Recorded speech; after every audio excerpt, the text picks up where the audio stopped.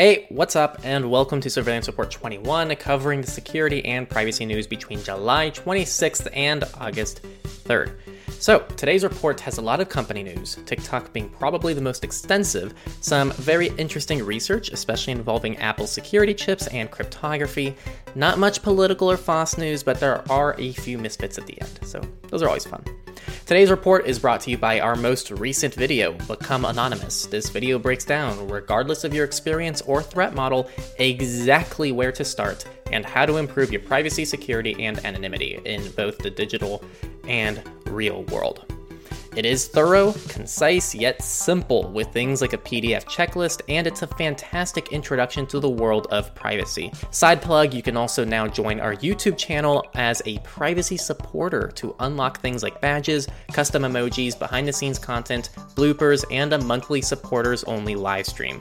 This is just $3 a month, so please consider donating a coffee a month to us. This is the same tier with the same benefits on Patreon, so if you're trying to avoid Google, there's that option as well. We really appreciate all the support. Thank you to our current supporters. Let's go ahead and start with the company news. The Twitter hack that recently happened, covered in SR20, was caused by a teen, and although the attack was impressive in its impact, that's kind of the end of the magic, so to speak. There was no technical breach, it was just a very large-scale social engineering and phone spear phishing attack. Graham Ivan Clark was the person behind it, and most people in the InfoSec community don't seem very surprised at how this all played out. Most people presumed from the get-go this was a social engineering attack that gained access to internal tools, and that's exactly what happened. There's a second article in a description as well that goes through the evidence of the investigation to catch Mr. Clark. It was kind of sad to read, as they didn't take very good precautions and left many breadcrumbs back to them. Not quite the hacker we were expecting. TikTok is back in the news. There has been a lot of chatter about TikTok being banned in the United States. Trump originally said he was planning on banning the app altogether, but has recently decided to offer a limited amount of time for them to be purchased September 15th by a US company instead. The main company in discussion seems to be Microsoft. People, I've been saying it for weeks, and I'll say it again, this is not being banned for privacy or security reasons. It's being banned for politics. I previously stated that the only difference between Facebook and TikTok is the countries they're located in, and Trump being okay with TikTok if they become a US company proves this theory, as well as most people in the privacy community who've been also saying this. To reiterate, China is arguably worse than the US in terms of political control and surveillance, but the US is pretty bad as well. And TikTok is not being banned for the right reason, which is they are terrible for individual citizens as they help commodify and invade user data on a scale the world has never seen. As an example, in the EU, there's a history of holding companies accountable regardless of the country because it affects their citizens the same way. In the US, we've chosen to only act in our citizens' favor by chance if it means the US is trying to win a political battle. The other layer to this, actually, is the president should not have the ability to decide on a whim what to ban. We might cheer that it's TikTok, which people seem to universally dislike for good reason, but what happens when it's Signal, Tor, anything else privacy respecting? We can't really have it both ways. So, I stand my ground. This ban is overall a bad thing. What should have happened is the US should have enacted proper privacy laws that hold all companies in the world accountable to respect US citizens, including US companies. Next up, 50 high-profile companies had their source code publicly released online because of, you guessed it, misconfigured cloud infrastructure. This included Adobe, Microsoft, Lenovo, Qualcomm, AMD, Motorola, Nintendo, Disney, Roblox, and more. This was posted on a public repository, and you can actually view a paste bin of all of the affected companies in that description source as well. One that went under the radar was KaiOS, and I found something called COVID Apps right here. But it doesn't seem to be a company that I could find. So if anyone has some insight into what COVID Apps is, unless it's a general classification, I would really appreciate it. Zoom also got hit again this week. The too long didn't read Zoom meetings are default protected by a 6-digit numerical password, allowing 1 million maximum possibilities. But they didn't have proper preventions in place to stop someone from testing all of the passwords. So that was the exploit. Someone could test all passwords for a meeting, assuming it was the default password within minutes. This has been fixed, but leaves you scratching your head, thinking, did they really not think about preventing a simple brute force attack? Or maybe we're at the point that we just shouldn't be surprised with Zoom at all, and we should all just switch over to Jitsi. What people didn't see coming, though, and is being very underreported, is the crypto wallet Ledger has suffered a data breach. This did not impact people's money and their wallets. However, this breach affected user data involving emails, full names, postal addresses, phone numbers, and ordered products. The main scare from this is those individuals can now be targeted as users who are guaranteed to own a ledger. So, reminder, keep your devices up to date, be careful with phishing emails and texts, and just be alert. A good lesson here is most services will at some point experience a breach. So before signing up for something, keep in mind everything you type could be public someday. This is why we recommend pseudonyms. It's a great way to compartmentalize aspects of your life away from yourself so your personal identity is never exposed. We covered this in our Become Anonymous guide we talked about earlier. If you bought a ledger with a pseudo email shipped to a private mailbox with a pseudo phone number, you're probably scoffing at this because you accounted for this kind of thing happening. Our last company today is Rite Aid, the US drugstore who has been silently adding facial recognition to their stores across the US. This was investigated and reported to Rite Aid, who initially more or less denied it, but now has ceased the use of the cameras. So, good job, journalism. That wrapped up company news, and research this week was also, I guess, pretty interesting. First, there has been an Apple exploit which has been deemed to be, quote, unpatchable in its security chip. A few things, though, before you freak out. One, this affects the A7 to the A11 chip, so the most recent Apple devices are safe.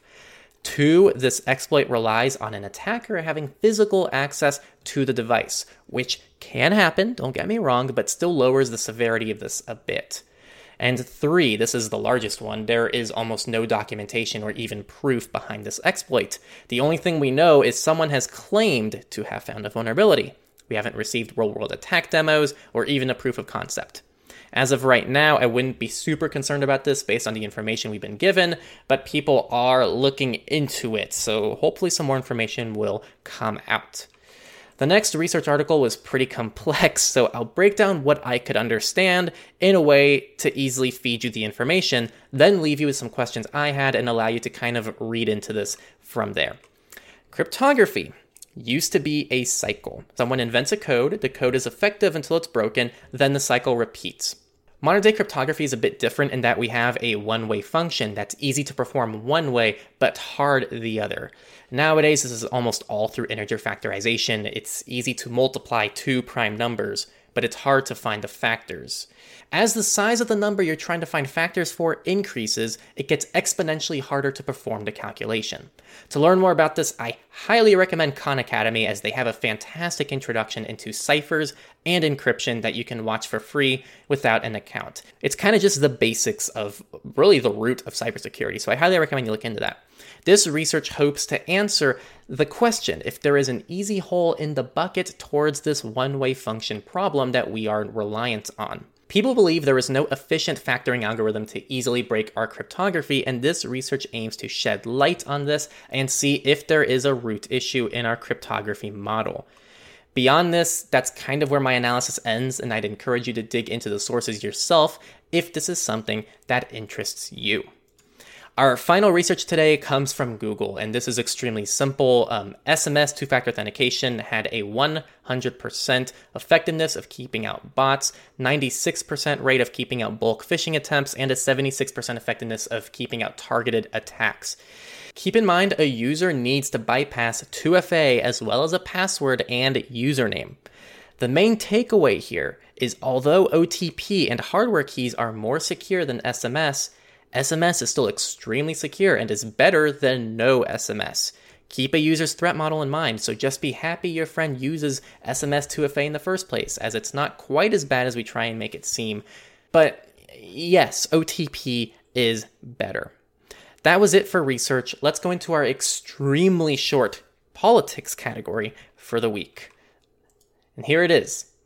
Facebook is sick of being accused of being bad for privacy, so they are fighting back by accusing the EU of invading the privacy of their employees. That's it. That is the article, no joke, it's about 80 words, I counted them. And that's the political news of the week. It almost all lived in the TikTok news from earlier. Moving on to free and open source software news of the week. A critical bug in the Grub2 bootloader was found that affects billions of Linux and Windows systems. This vulnerability could let an attacker bypass the secure boot feature and gain high-privileged persistent access to the targeted systems. So, update. That's the FOSS news this week. Lucky for you, we did not have a shortage of misfit news. First, there has been an open investigation for over 5 years involving a lockdown BlackBerry phone they were trying to crack in Australia. They finally cracked the phone, which has now led to several arrests, calling the phone a, quote, magic bullet for these investigations. Our second misfit article involves Google, who is set to buy a stake in ADT, a home security company. This is exactly how it sounds. Google wants a part of the action, as well as getting some of their products like Home and Nest inside people's homes in a way that integrates with ADT. This sounds interesting, and you might be wondering why I even included it in this report. I think this is a big move from Google to normalize the use of its IoT devices and try to get more of them in as many homes as possible. I don't think Google currently has a very large presence in the IoT realm. Amazon very clearly has taken that top spot, but we should be very aware of the moves these companies are making and what markets they plan to enter. This specifically is alarming from a privacy perspective, so we'll keep an eye out on how this partnership may play out. Speaking of IoT and smart devices, last week in SR20, we talked about Garmin's breach, which was rumored to be a ransomware attack. Well, they finally fessed up, saying, yes, it was, and they used a decryption key, but haven't confirmed whether or not they paid the ransom. So, they did. Garmin almost certainly paid the ransom to get the decryption key, as there's really no other likely way they would have recovered from this so quickly. Maybe this was a good wake-up call to them as well as others, but history tends to repeat itself, and we will see a lot more ransomware attacks happening for a very long period of time. We will always have a misfits category. That was the end of the surveillance report this week. Again, this episode is brought to you by our latest video, Become Anonymous. Sorry, the old one's called Becoming Anonymous. This one's just a little bit different, but it's actually a lot better. It'll be in the description, and we think you'll love it. It's really good. We also ask you to join our brand new YouTube Privacy Supporter membership for just $3 a month. There are already some pretty fun things posted there, waiting for you to just join and watch them. Lastly, if you liked this report, don't forget to like the video or rate the podcast if you're listening from the podcast, share it wherever you're listening in from, and especially subscribe to catch SR22 next week. Thanks for listening in, and have a great week.